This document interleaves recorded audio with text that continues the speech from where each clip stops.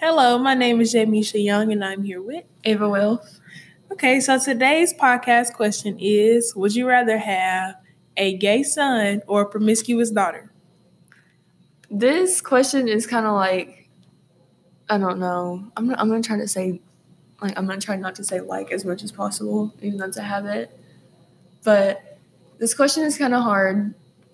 Not to me, but I'm sure to other people because a lot of different people's views on same-sex sexuality is a little more closed-minded than me, because I'm okay with gay people. I think it's fine. I mean, you love who you love, But I'm sure for other people it's kind of, because some people may want their son to be more manly and play sports or be what society thinks is a real man. But to me, I would rather have a gay son because he's not getting anybody pregnant. He's not going to be the one to get pregnant. He's probably going to stay out of trouble. Even if he is doing whatever he's doing, he can't get nobody pregnant because he doesn't,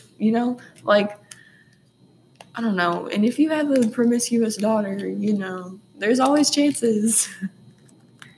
So I personally would rather have a promiscuous. No, I was just kidding. I would personally choose a gay son, just because at least your son is safe and he's not out with a whole football, basketball team or whatever. At least he good.